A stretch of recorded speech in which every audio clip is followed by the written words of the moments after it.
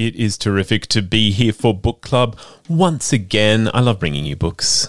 Just one of my favourite things, sharing books. And today I have got a terrific YA young adult novel, Tracks of the Missing, from Carl Merrison and Heikia Hassler. Now, Carl Merrison and Heikia Hassler are the authors of the critically acclaimed novel Black Cockatoo. Carl is a Jaru and Kija man from Halls Creek. He works with young Indigenous boys focusing on improving engagement and education. And Carl was nominated for the Australian of the Year in 2016. Heikia is an English teacher who has taught around Australia, including in remote Aboriginal communities. And let me introduce you to Tracks of the Missing. Declan Archer, Dec to his friends, has arrived at school to news that's shocked the community. Old Mr. Henry, infamous for selling sly grog to locals, has been found, drowned. To make matters worse, the bus returning the Year 12 camp is running late. And this has got Dec stressed because he and his mates were mucking around near the bus not that long ago. The cops are talking to everyone and Dec is one of the first students called up. Could Mr. Henry's death be murder? And if so, what does that mean for the busload of missing students? From the start, Tracks of the Missing draws the reader into its adventure. From Dec's perspective, this is a calamity. He's got family and friends on the bus, and he knows the cops don't understand the country well enough to search properly. Dec wants to investigate, and he and his mates are ready to ditch school and join their family. It's not that simple, though. Dec has a big footy trial coming up. It's not that often the big city scouts come to their remote community. If Dec misses the chance to show his skills, then he might miss the only chance he has to get out of the town and see the world.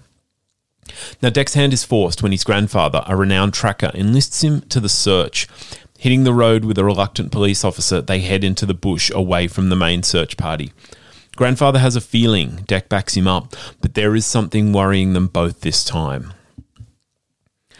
Now, I hope you've gotten a little bit of a sense, just from that introduction, that Carl and Heikia's style in Tracks of the Missing is sharp and pacey. When I spoke with Carl and Heikia for Final Draft, they described wanting to engage young readers in a way that's exciting, but isn't off-putting to those who feel less confident in their reading skills. Carl also talked about wanting to engage young men, particularly the ones in communities where he's worked, with stories that relate to their personal experience. Tracks of the Missing is a thrilling mystery, but at its heart, we have Dec. He vacillates between the pull to solve it, to save his family, to save his friends, but also that pull of leaving it behind to follow his footy dreams. Carl talked to me about this pull and that need to walk in two worlds. So for young Indigenous men who are drawn to culture, but also drawn to opportunities that things like sporting achievement, especially in remote communities, what that offers. The novel also highlights this relationship between Dec and his grandfather.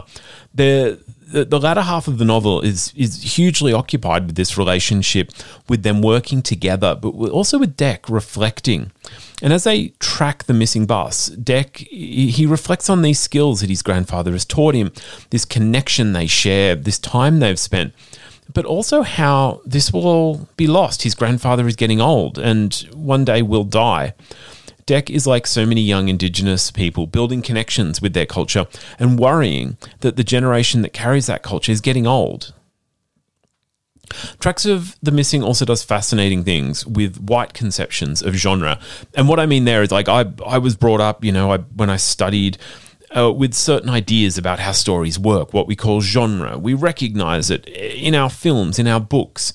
But if you think you know YA or adventure or even fantasy, Tracks of the Missing will shake down your preconceptions and introduce new ways to think about these storytelling tropes.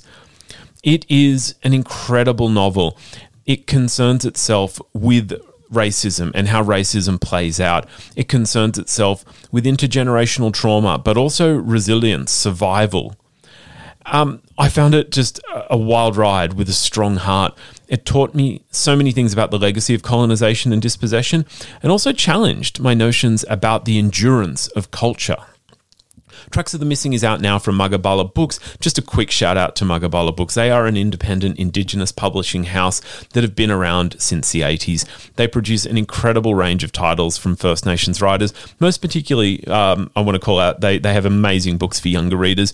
If you are concerned with supporting a change in the kinds of stories that are told in this country, and also offering Indigenous perspectives, stories from different nations throughout this country to younger readers. They are a must. They're always my go-to when buying books for family and for young friends. Thank you for having me back for book club. Incredible to share this book. I would be remiss if I didn't shout out also to Sydney Writers Festival happening this week. I'm going to be there on Saturday. Keep your eyes open. I would love to see you. My name is Andrew Popel. I'll also be back on Saturday with Final Draft. Till then, happy reading. Bye now.